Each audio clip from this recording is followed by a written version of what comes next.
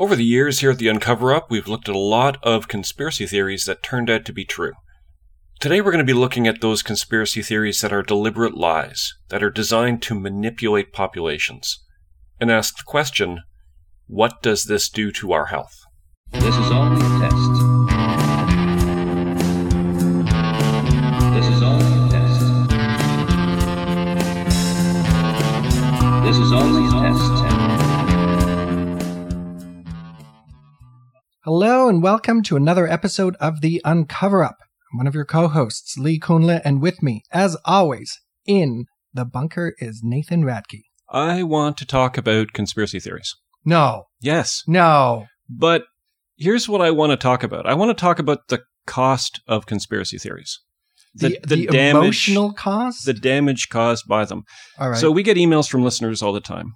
And we had one the other day that really sort of got to me, because this person wrote a book about the terrible losses endured by conspiracists because of their beliefs. Mm-hmm. In his email, he was talking about how his wife had left him after 24 years. His children won't talk to him. Okay. Like this is damaging stuff. Yep. And we have seen this in a bunch of episodes that we have done, not specific to this person who you're referencing to, but to a lot of victims who were on the receiving end of conspiracy theories, who somehow got infected with these ideas, and it totally destroyed their lives. I mean, we've seen that personally with our own contacts. One of my contacts, his son refuses to speak to him because of his conspiracy beliefs. He's now dying alone of cancer, and in addition to the social cost, there's a medical cost, but because of his specific conspiracy beliefs, he will not go to a doctor. And so he is going to probably die very uncomfortably before the end of this calendar year. There are really big costs to erroneous beliefs about how the world works, especially when it comes to things like financial scams or healthcare. I mean, we have seen this as well in the 90s with the conspiracy theory that HIV/AIDS was not actually a disease, or that it was not actually something you needed to treat. Right. And that got a whole bunch of people not going to the doctor. Yeah.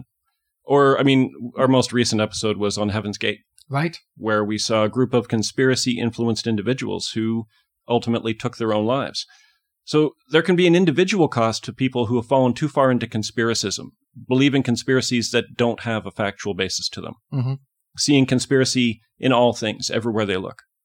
But there's also a social cost in a community for the spread of false conspiracy theories. And to talk about that, yes, we've got a special treat. Okay, tell me. We've brought in an expert, finally. An expert? Yeah. Besides the two of us? Yes, besides the two of us. All right. So what we have done is we have brought in all the way from Philadelphia, Evan Thornburg, a bioethicist who specializes in the public health risks of misinformation, disinformation, and false conspiracy theories. Evan, thank you so much for coming on. Thanks for having me. I'm super excited to be here. I'm not sure what to expect. I mean, Lee is never sure what to expect either. No, because you keep it all inside your brain and you won't let me in.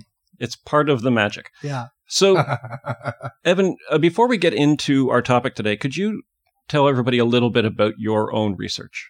Yeah. So I work in public health. I specifically specialize in HIV, and I started working, or I moved into my current position working extensively on public health and HIV at the kind of very beginning of COVID. So I also ended up working on COVID. I worked on vaccine distribution across the city of Philadelphia.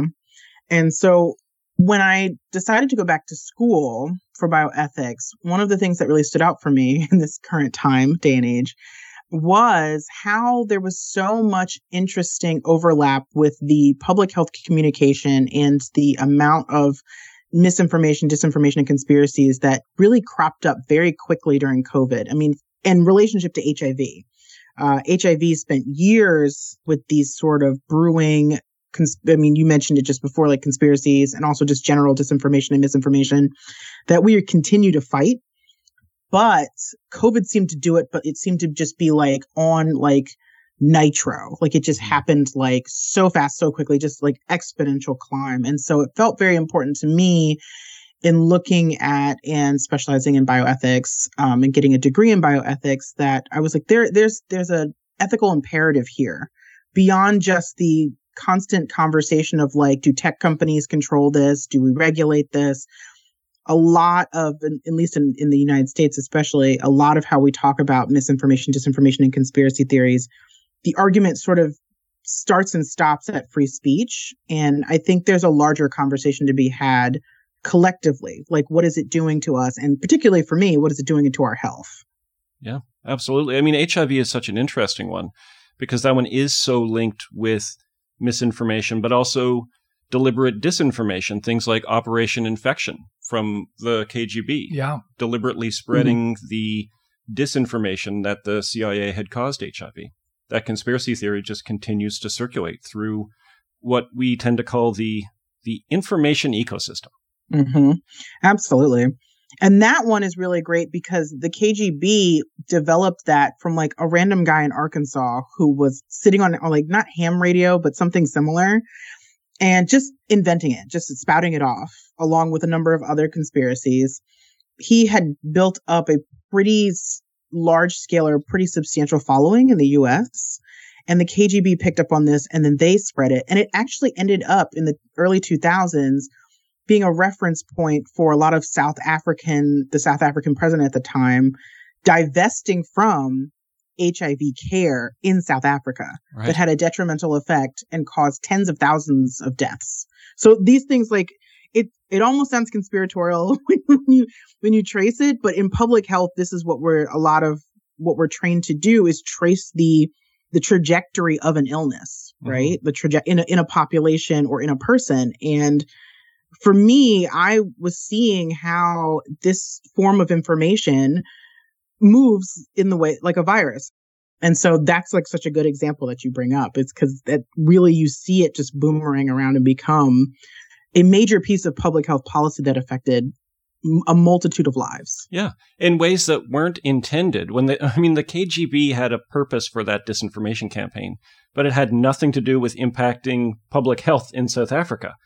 But once these information or disinformation, in this case, organisms get released out into the ecosystem, they sort of take on a life of their own.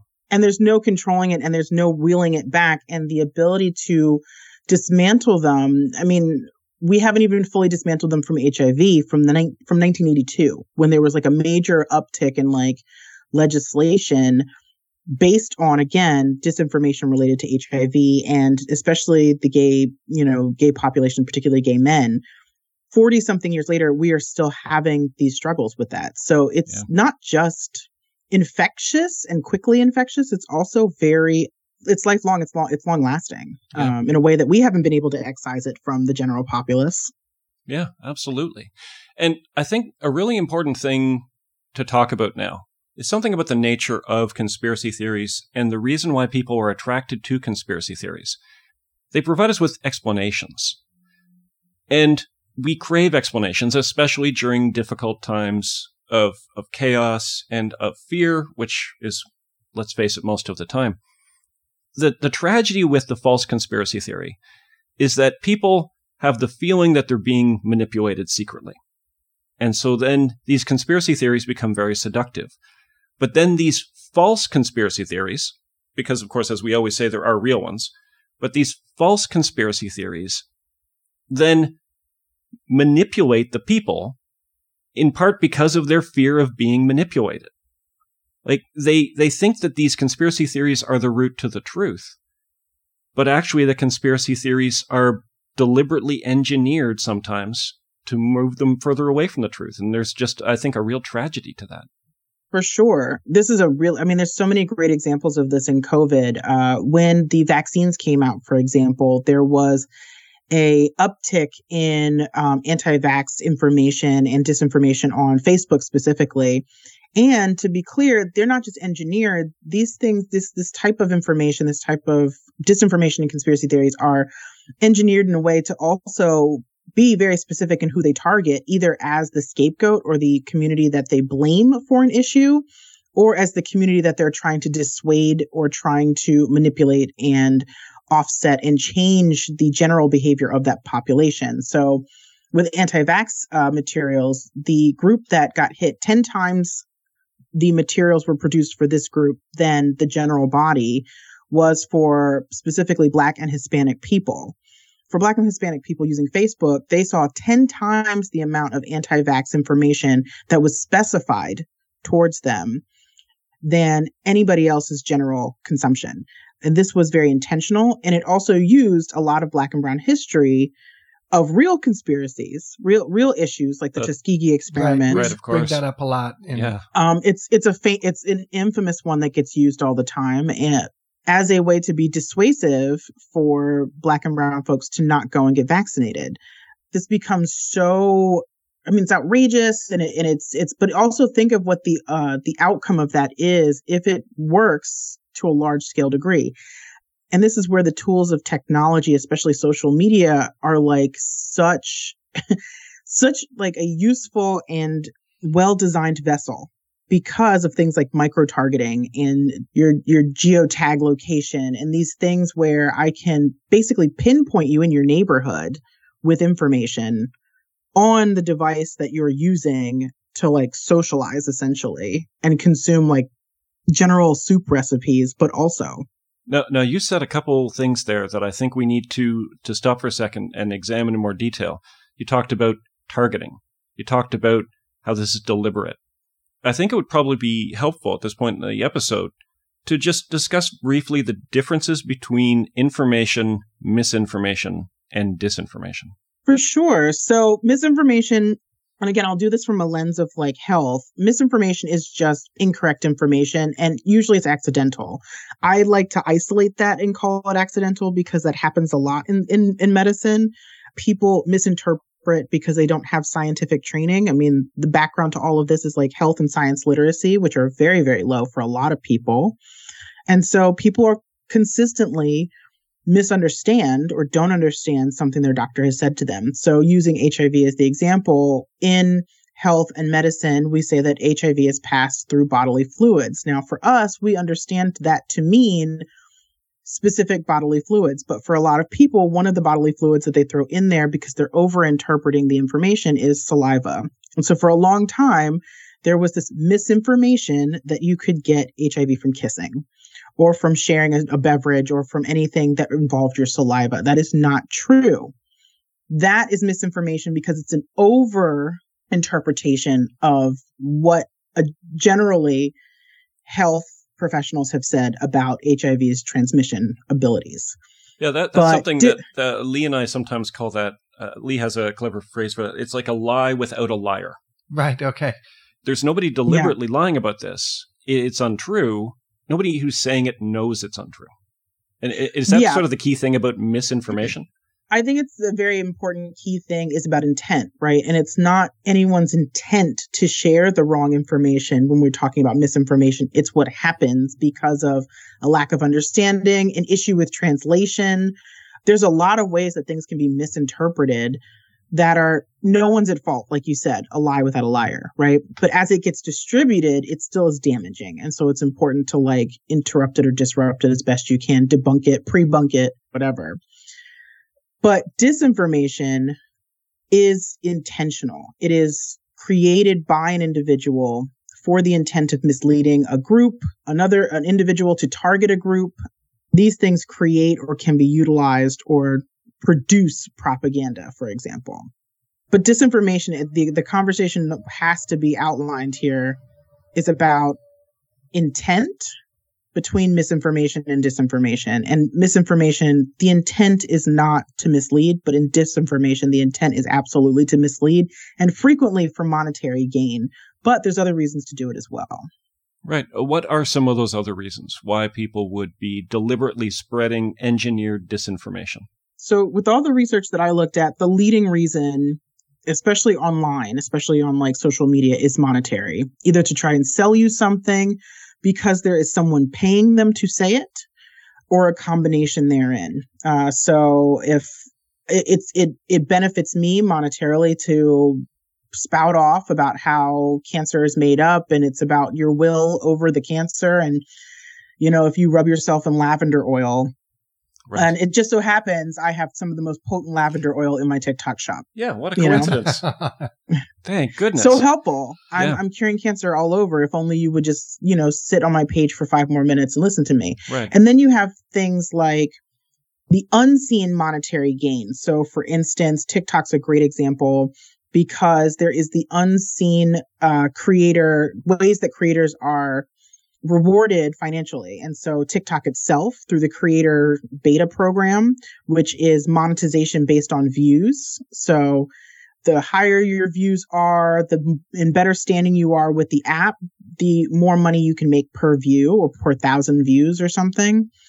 This is very important. So if information that you create or invent does well and consistently does well, the incentive is the money it's making you. If I tell the truth and I only make about $5 a video, that's not, and telling the truth also involves, for me, it involves checking my sources. It involves reading, cross-reading and comparing to other peer-reviewed sources. Like creating a video for me is a lot of labor to make it $5. But if I can just make up something, it can make $50, $100, $300. Some people are making $1,000 a video. I'm going to create that content consistently. So that's the incentive. Right. And then there's also like who's funding you, as in like who's your sponsor. I mean, TikTok creators over even smaller creators like 20K and above have people who are sponsoring them and sponsoring videos. And so the question becomes, that's something we can't see. We have no way to see any of this kind of quiet monetization that's happening either. So like there's no place that you have to report in, here's who I'm sponsored by for how much to say what. Right. And those hidden sponsors, they might be doing it for political reasons. They might be doing it to manipulate populations. Absolutely. And oftentimes those sponsors will be doing it for political reasons or to build false virality. So what I mean by that is like they're trying to get an idea to go viral. And instead of trying to see if organically people pick up on it, dropping several $100s or several $1,000s across a number of creators. And the trick can be smaller creators. Micro creator targeting is like very, very effective because of the ratios of interaction. So the larger a creator you become, the less likely it is that you have a bought-in parasocial relationship with your audience. Right. You get too big. It's almost like you're a celebrity rather than a person that the person feels like they know. Right. Or somebody that they can talk to or somebody that they interact with your content consistently because of a personal connection or feeling personally connected.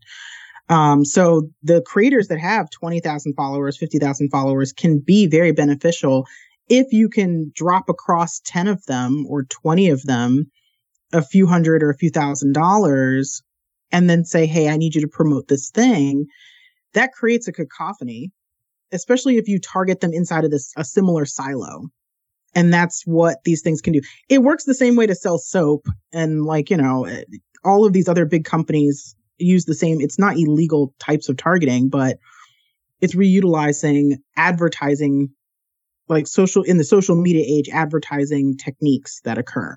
I remember creators on YouTube who were not at all in the healthcare industry.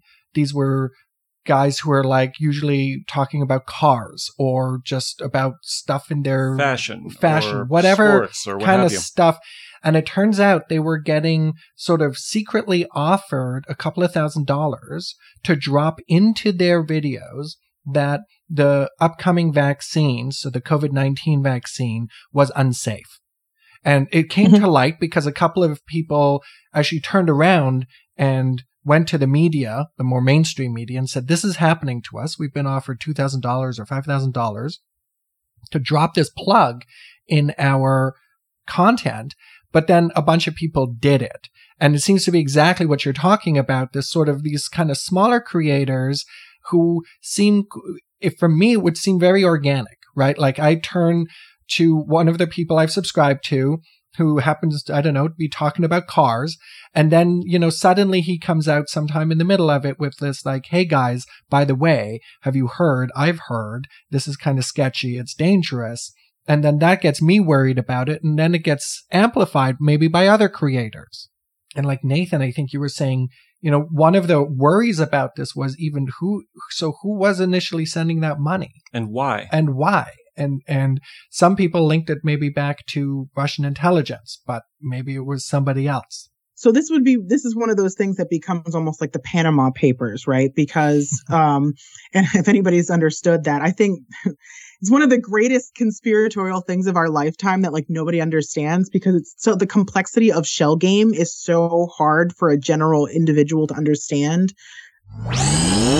The Panama Papers were a collection of millions of leaked documents that were released in 2016 and showed how some of the world's most powerful and wealthy individuals use obscure loopholes and offshore accounts to avoid paying their fair share of taxes to their home countries. It's going to sound a bit like that, and it's going to be, I think it's hard for people to consume. So my answer to that is that it's hard to know, right? Because you have a similar kind of shell game happening, and you have it happening in a variety of ways, because you have, like, for instance, let's say I run a entity that sells lavender oil, high grade lavender oil, and I'm trying to make a mint. You got a real beef against the lavender oil sellers, clearly.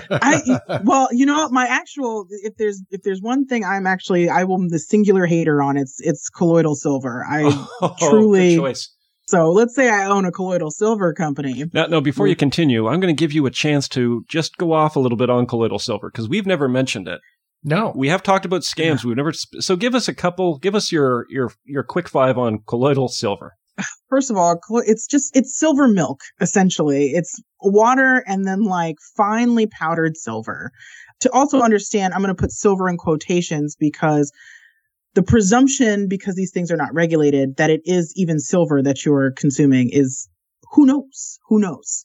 What we do know is it's a shiny bottle full of shiny glitter that's supposed to be silver, but I don't know.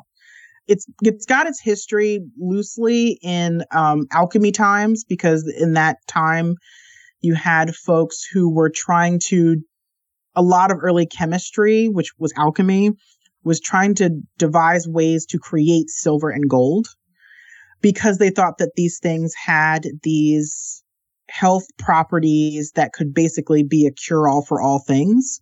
They also thought this of mercury, but, oh boy, glad we let that one go. Yeah, like anybody who was getting syphilis before like 1910 really suffered. But colloidal silver sort of has, I think, slithered out of that history from what I can remember, and a number of other things, but that's essentially its background. But every time there's some sort of health something that comes up, colloidal silver bubbles to the surface as like the cure-all. And it's seen as something you could use as a topical. That's seen as something you could ingest. Please don't. And I will say, don't ingest it. And the reason why I want to tell you not to ingest it is because you will turn literally Smurf blue. Yeah. If you ingest a certain amount of it, because you're being poisoned. I kind of want to ingest it. Don't do it, Lee. Don't drink it. I was not going to ingest it until I heard the blue part. And now you heard the Smurf part. Yeah, I'm going to turn into a Smurf. And that's permanent, because it's actually settling into your cells. It's settling into your cells. Yes. And yet it's all over social media. People selling this as the magical cure-all for all things. Don't listen to your doctors who are trying to force, vaccines and things on you. All you really need to do is drink this colloidal silver. And the way it's talked about is both as a prevention and a cure. It's very few medications that in the same format can be equally used as a topical or ingested. That just is like, there isn't going to be this magical wonder thing in a bottle that you could be just glugging and bathing in and injecting and using as a suppository or whatever else they tell you to do with it, and would work in all of these ways. But you could see why people would want it. You would see why people would want to believe it. I can, because $50 to both prevent your cancer or prevent COVID and also treat or cure those things is an immensely affordable option. And especially if it does COVID and HIV and syphilis and gonorrhea and the common cold and cold sores and, genital warts, like if it could do all those things, like, wow, where do I sign up? That's an amazing $50. Yeah. So I'm wondering, what is it that is driving people to these non-conventional therapies? What is it that's driving people to believe the disinformation as opposed to the information? Earlier, you were talking about, health and science literacy. Is it the fact that there's a lack of that? Is it the fact that the alternative explanations are so much easier? What's going on? How come we're falling for this stuff? So I think it's a combination, and I think this is also going to be regional. The answer is going to be related to things like healthcare systems because of accessibility too, right? So the first thing is definitely health literacy. In the U.S., the average literacy rate is between 5th and 8th grade reading comprehension levels. In places where poverty is higher, education or access to education is lower, and the population is younger. Any combination of those things, the reading comprehension level plummets. So where I am in Philadelphia, for example, we have about 25 or a quarter of our population is under the age of 21. We have a pretty substantially lower high school graduation rate than other urban spaces. And we have a pretty high poverty rate. I mean, after COVID, it's somewhere around 27% of the population lives at or below the poverty line. So what I can surmise generally about where I live now is that a lot of people, their literacy rate isn't 5th to 8th grade. Their literacy rate might be as low as 3rd grade. That might be the average in some sections of Philadelphia. It's also compounded by things like English as a second language or English is not your language of origin. I mean, there's a lot, disability and comprehension. So those things are in there too. TBIs, anything. Health literacy is even lower than that. So this is what health literacy looks like, is somewhere around that, swimming around that 5th grade level, generally. What really sucks is that most health information is written and distributed at a 12th grade or up level. That's your prescription bottles. That's your resources handed to you by the doctor. That's the way the doctor talks to you frequently, on average, is at a 12th grade or collegiate level. And so this means that there's a disparity between what people understand and what they're being told in medical or healthcare settings. On top of that, nobody wants to feel dumb. Like, there's no other way to say it, but like nobody wants to feel that they're the stupid one in the room. And healthcare spaces often make people feel that way because of this disparity of understanding. Yeah, and it's a very alienated thing to try to get through any kind of health bureaucracy. Unbelievably alienating. Along with like the systems of healthcare, right? Because it's not just understanding the information you're getting about your diagnosis. It's also, now I have to get a referral to an office to another guy who has to look at my eyes, but I said my heart hurt, my chest hurts. Like, and that's sort of where people end up, and they end up doing a lot of giving up and looking for themselves. And just to also mention that this issue with literacy affects everyone who does not have specific medical education and training. So even people with graduate degrees that are non-medical or non-science based have this issue. Even people with certain science backgrounds have this issue with health and medicine. So even like your cousin who's a PhD in rocket science still may not understand the complexity of health and medicine. And that's the important nugget in there too. It's like 12% of people have proficient health literacy. And so that's a lot of what we're seeing first. On top of that, in the US, it's about affordability and accessibility. We have huge sections of the country that have a complete healthcare desert between things like hospital concentration and deserts of specialists. We have big issues with specialist deserts. People look where they can, which is the internet. Right. And that's the affordable thing too, right? Again, if colloidal silver for $50 could do all those things, I really wish it could. That'd be amazing. That'd be amazing. And it means that there would be so many people whose health would be restored or would be assuaged or would be cared for something that they could actually financially afford. And that's just not, even with insurance in the US, health is really inaccessible. So the situation that you're describing here is terrifying in a way, because what you're saying is that for various structural reasons, there is a vulnerable population. And they are vulnerable because they are alienated, they're afraid, they aren't taken seriously a lot of the time. It's very frustrating. And then going after that vulnerable population are these disinformation merchants who are predatory. They are seeking out these vulnerable populations. And you're describing so many of my contacts. You're describing one of my contacts who has been drinking bleach. The story that you have told is the story of that guy. And he's been through the healthcare system, and he's had struggles, and he doesn't understand it, and his literacy is very low. And then somebody comes along, not with colloidal silver, but with bleach, and he starts to drink it, and then starts to become much, much sicker. And that's a common adage, unfortunately, is that, and also to remember, like, if drinking bleach is your only option because the healthcare system that served your region collapsed or got absorbed by a healthcare region that is centralized further out, because that's the other issue that we have in a pluralistic payer system is these healthcare systems are privatized, and so they do as they please. They consume each other, they purchase each other, and they close tertiary offices that may have been doing a lot of service provision.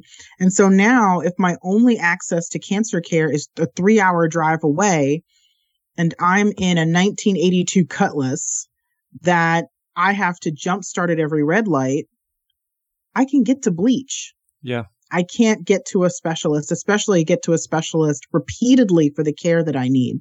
So we're having a conversation. I want to inject empathy as much as I can into these conversations. This is where I think it's a bioethical imperative, because we're looking at a symptom of a health system that is failing people on a variety of planes, especially rural or impoverished individuals who maybe not rural, but might as well be, because poverty limits the square mileage that you can traverse from your home, even in an densely urban space. We're having a conversation about people that are really, what else? I need an answer to my stomach ache. I need an answer to my teeth falling out. The only answer is 3 hours away. This guy says bleach can do it. Right. I mean, this is something that Lee and I were talking about before we started recording today, is this idea that people know something is wrong. Mm-hmm. People can tell something is crooked, something is not right. Mm-hmm. And then when somebody provides a conspiratorial explanation for that, then it's a really seductive thing to grab onto. In come the disinformation merchants to provide us the scapegoats and the colloidal silver and the bleach. And it turns into a vicious circle, because it seems like the worse things are, the more disinformation can get through. And the more disinformation gets through, the worse things become. Mm-hmm. And then, Evan, though, when I was looking at some of your work, it seems like then there is yet another structural component to this in the actual disinformation itself. I'm thinking now about this concept of rage farming, which I think we have now a population. If I'm certainly in one of these situations where my health is going badly, and part of it is because I don't have access to resources that other people have, as opposed to, it's just, bad luck. I probably can imagine myself already being quite angry. And now I get exposed to, Nathan, as you put it, these disinformation merchants, and then they've got tricks to keep me there and keep me getting more angry. Evan, can you talk more about how is it that disinformation is so much more compelling sometimes than just information? So I like to say that disinformation affects our health, behaviors, and choices, but it also just affects our health. It is literally bad for our health, specifically our mental health. And so for someone who's healthy, physically healthy, the consumption of disinformation and conspiracy theories renders us unhealthy. It has the effect of, and rage farming is such a good segue or such a good premise, because first of all, it capitalizes on the concept of the grievance economy. And I'm not the creator of any of these terms. The brunt of the referencing has to go to Marwick and Lewis, who wrote a great report for Data and Society in 2016, really kind of ahead of their time.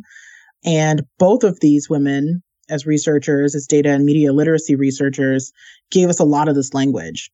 But the grievance economy is one where people feel left behind. The feeling is a very unique term called anomie. Anomie? I'm going to say that. Anomie. Anomie. There you go. I spend a lot of time in France. Anomie. It's this feeling that is so specifically that the world is leaving you behind and you are becoming more isolated because the world has decided to basically reject or neglect or drop you. It's like such a unique emotional description. The grievance economy is built around people having that a feeling and effect.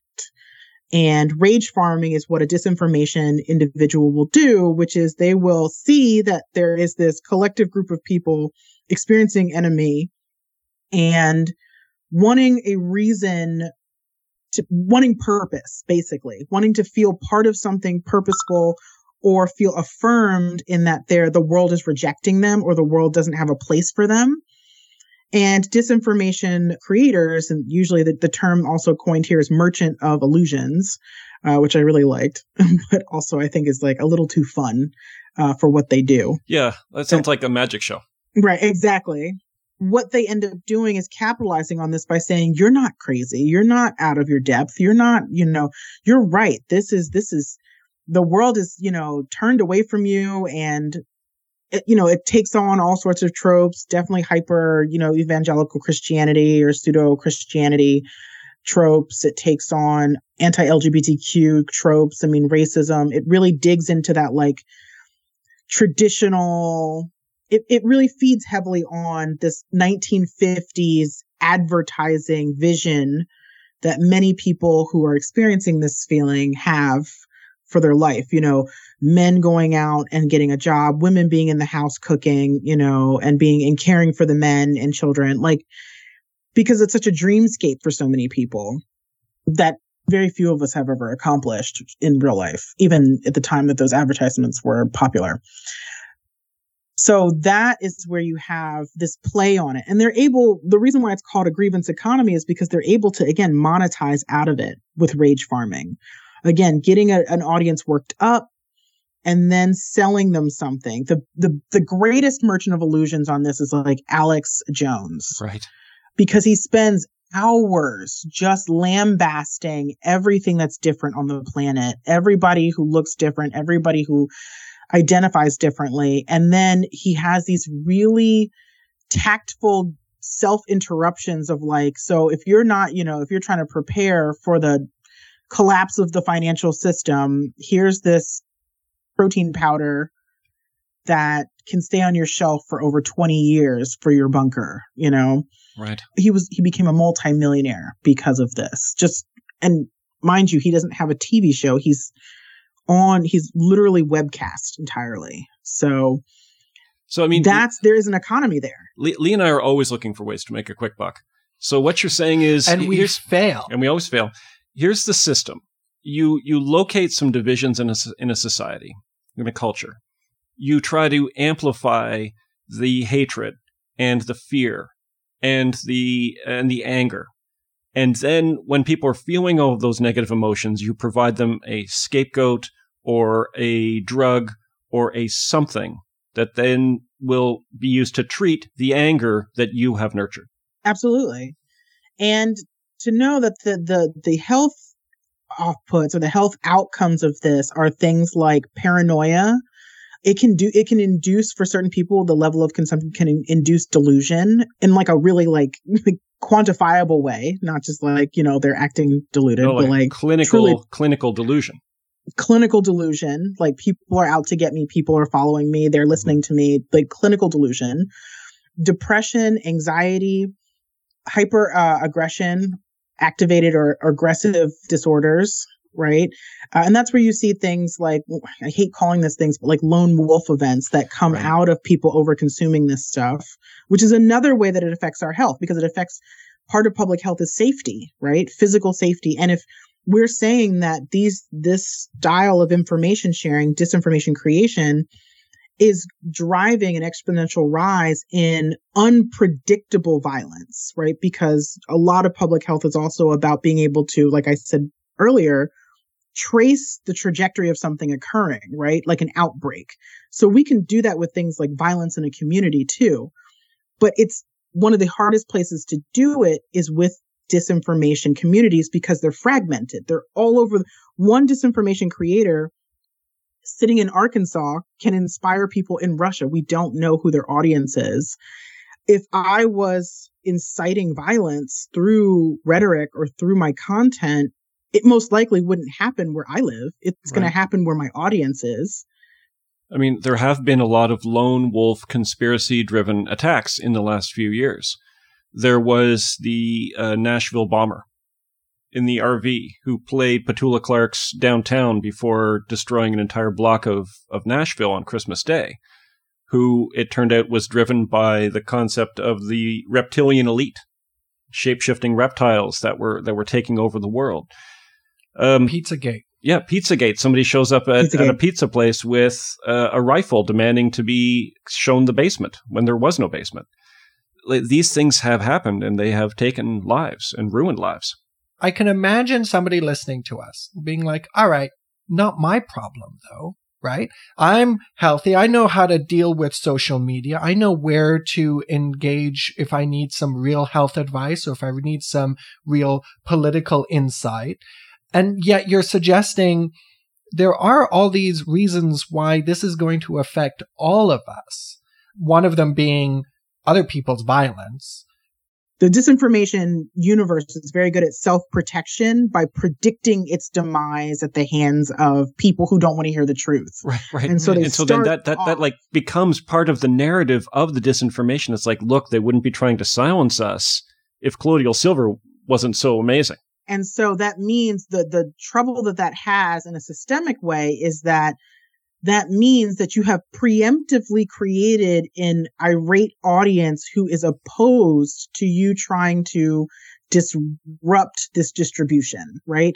And that has really done a lot to like paralyze decision making at like governance levels, because their concern is like they already told their audience, well, we're going to kick in their door and we're going to arrest them for this, for practicing medicine without a license or whatever.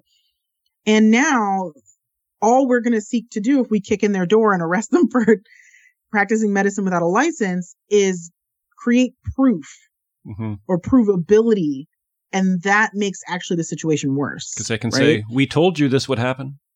This is exactly what we prophesized. And an audience is going to be like, they must have been correct because this is exactly, they know everything because they knew they were going to kick in their door and arrest them for practicing medicine without a license. You know, that's the double-edged sword here. So I think the systemic element here is the worst one, because things like lawmakers are affected by this. And when I say lawmakers, I don't just mean currently serving individuals, but what we've seen like in the US is an uptick in extremism, and people who are well versed have built enough following for themselves or have decided that what they're going to do is lean deep into conspiratorial thought in order to generate the interest in making them or pushing them towards access to these levers of governance, right? So instead of saying, I'm going to try to appeal to the widest audience with the most truthful sounding information or the most honest or the most integrity and hubris centered campaigning, I'm just going to go full tilt into like the lizard people running the deep state. And I'm going to make sure that I get those people ginned up enough that they come out and vote for me above all else.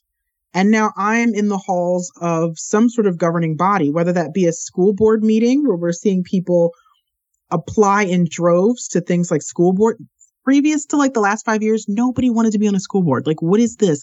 And it's a very boring job as someone who's had to sit through their meetings for governance reasons.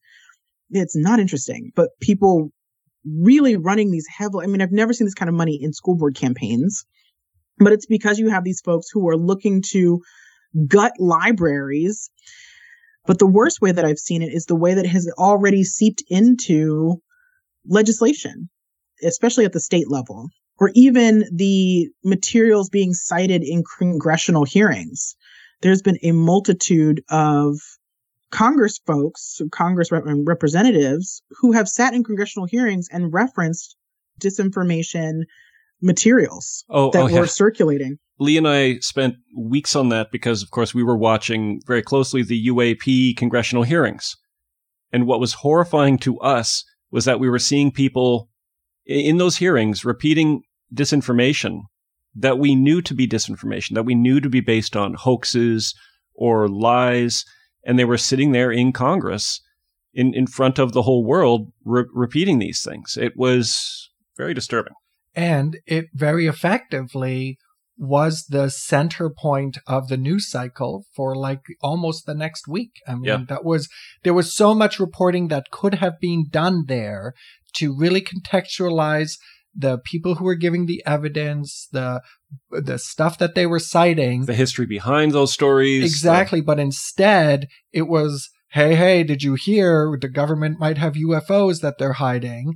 And even though the presenter said it with a kind of an ironic twinkle in their eyes, and you were supposed to pick up on that, the real debunking never actually took place. I mean, it did online if you had your certain creators that you knew were going to now spend the next 6 months sort of digging through this stuff and doing the work. But to your point about legislation, I think you had referenced in a piece I read about people not being able to donate blood if they had gotten the COVID vaccine. So there was a bill, it failed, but there was so when I referenced this, that video, I know exactly the one you're talking about. And there's a comment in there that just drove me to like want to eat glass because somebody said, well, that bill failed. And my response to that is not my point. My point is that it was suggested, that it was suggested not in jest, right? It wasn't a joke. It wasn't an April Fool Day submission that sometimes Congress likes to pull, like, this lawmaker was very serious. And it moves the parameters of what is considered normal conversation. It's an Overton window shift. Yep. As someone who has, health and medical training, it horrifies me to see us now, especially in the general populace, debating what have been established communal facts. Like we have, there is consensus across all of these medically trained people that these things are requisite or these things are necessary. And now we're having to debate in a public sphere with someone who read something on Reddit. Like, I don't think that's, and so the one that you're talking about is a bill in North Dakota that was submitted and did fail. I think it also went all the way to like a vote, which is even more scary because it got out of committee. The fact that it got past several processes and procedures also shocks me.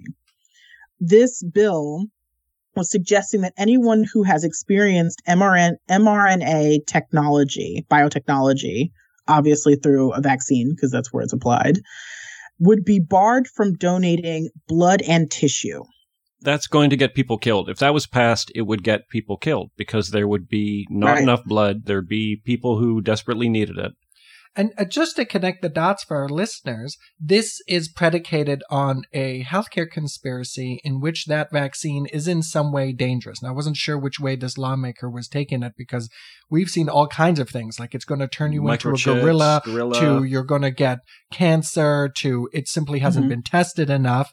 Do you know the background of the conspiracy that was animating this legislation? That it was going to alter the DNA or that it alters the DNA in the person.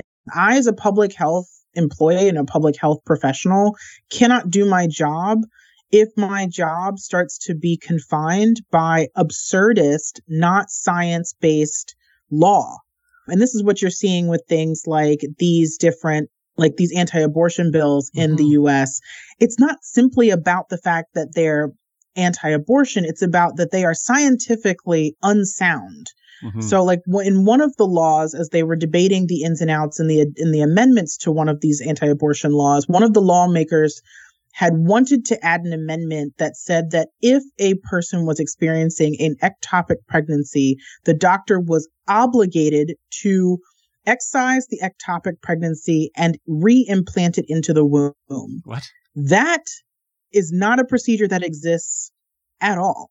Ectopic pregnancies have to be aborted because it is a pregnancy that is occurring outside the womb. And to be clear, you can have an ectopic pregnancy that latches onto like the outside of your womb or or onto like your liver tissue. Like this is a strange way that the body works. And we don't always know like how these things escape and implant where they implant.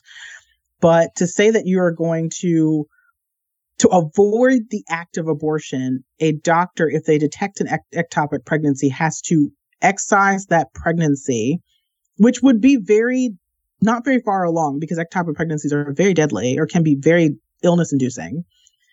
Excise that pregnancy and somehow re-implant it into a womb. That is absurdist. Yeah. And how is an OBGYN supposed to do their job when that is a requisite of them performing or detecting an ectopic pregnancy? One of two things is going to happen there in that professional's experience is that, number one, professionals are going to stop testing or checking for ectopic pregnancies because in detecting one, you are now legally obligated to do something that's not possible. Mm-hmm. This is just playing it out of it. That amendment did not get added in from what I'm to understand, but it could have. But how does this play out into real life, right? Because people's attitudes towards legislation or towards law that is absurdist is sort of like, well, that's just dumb and like nobody's going to press you to that.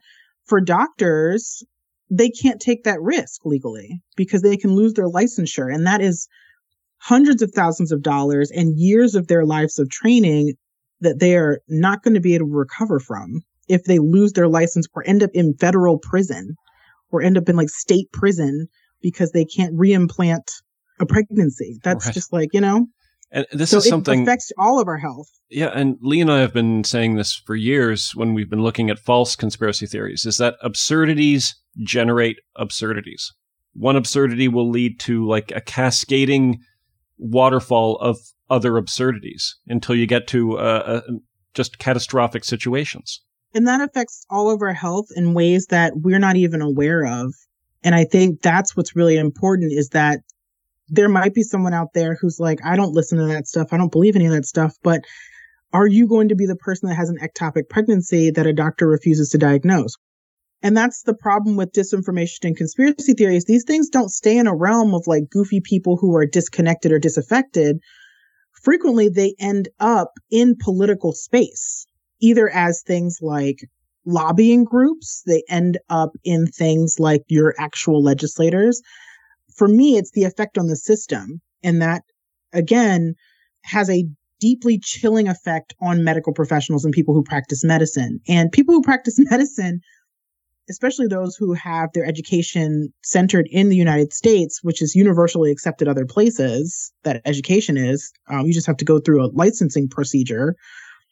Those people do not have to stay and use their talents in the United States. Right. They have a universal job and so my concern is things like brain drain, which we're already seeing in some of these others in states where there is this absurdist anti-abortion like legislation, for example, that is affected by and been designed by people with disinformation in mind. That endangers things like babies. And so those doctors would start fleeing those areas to go to places where the laws were less impacted by disinformation campaigns. They would have to. In order to practice medicine, they would have to. And that also means doesn't that erode our trust in medical health professionals too? Because if you have the talented people who know how harmful this is fleeing a space, the question also becomes about the people who stayed. Who is to be trusted in those spaces then too? Right. Because they either stayed because they're like, well, now there's a dearth, so I can clean up even if I'm not the best doctor. Or you've got people who are bleeding heart and care that seriously. But how are you to know the difference between the two as an individual looking for healthcare? You're not. And so it raises the threat of encountering a quack, like for me. Right. And then in those areas, as those areas start to have poorer outcomes, the populations there will become more vulnerable to disinformation. And so the disinformation merchants will then move into those areas to take advantage of those people, making the areas worse, making the people more vulnerable, and so on and so forth. It's going to be a hell of a thing. Yeah. Wow. So cheer us up, Lee. No, I'm not going to. Take us down, Lee. I got nothing. Lee looks struck. Well, it is really sobering, this conversation, because sometimes Nathan and I try and make these points, but often we do so with topics that are not directly impacting people's daily existence. And so it is more about a general approach to like trying to get to the truth of the matter and why that's an important thing to do. But then when you're talking about, women with ectopic pregnancies being potentially subject to really dangerous procedures that have no precedent and don't make any sense, or doctors fleeing, or, these are really, they're scary consequences. Evan diagnosed it correctly. I had a scared look on my face. It's interesting that you are on TikTok. You have a social media personality. How do you do it? Like, how do you manage to be on these platforms that are sort of designed to generate outrage, to bring the worst information to the fore? And what do the rest of us do? Like, how are we to keep ourselves safe short of unplugging? As I was on TikTok and again, watching bottles smash on stairs and watching people kick rusty cars and, instructions on how to raise shrimp and all the things that everybody always gets in all of their TikTok.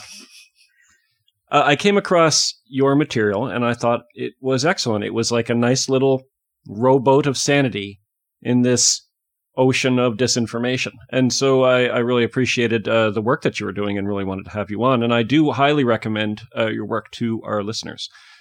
So to close this one off, what I'm going to ask you to do is, if you could give like a TikTok style quick little bite about the dangers of disinformation in general, and maybe a couple tips on how people can protect themselves from it.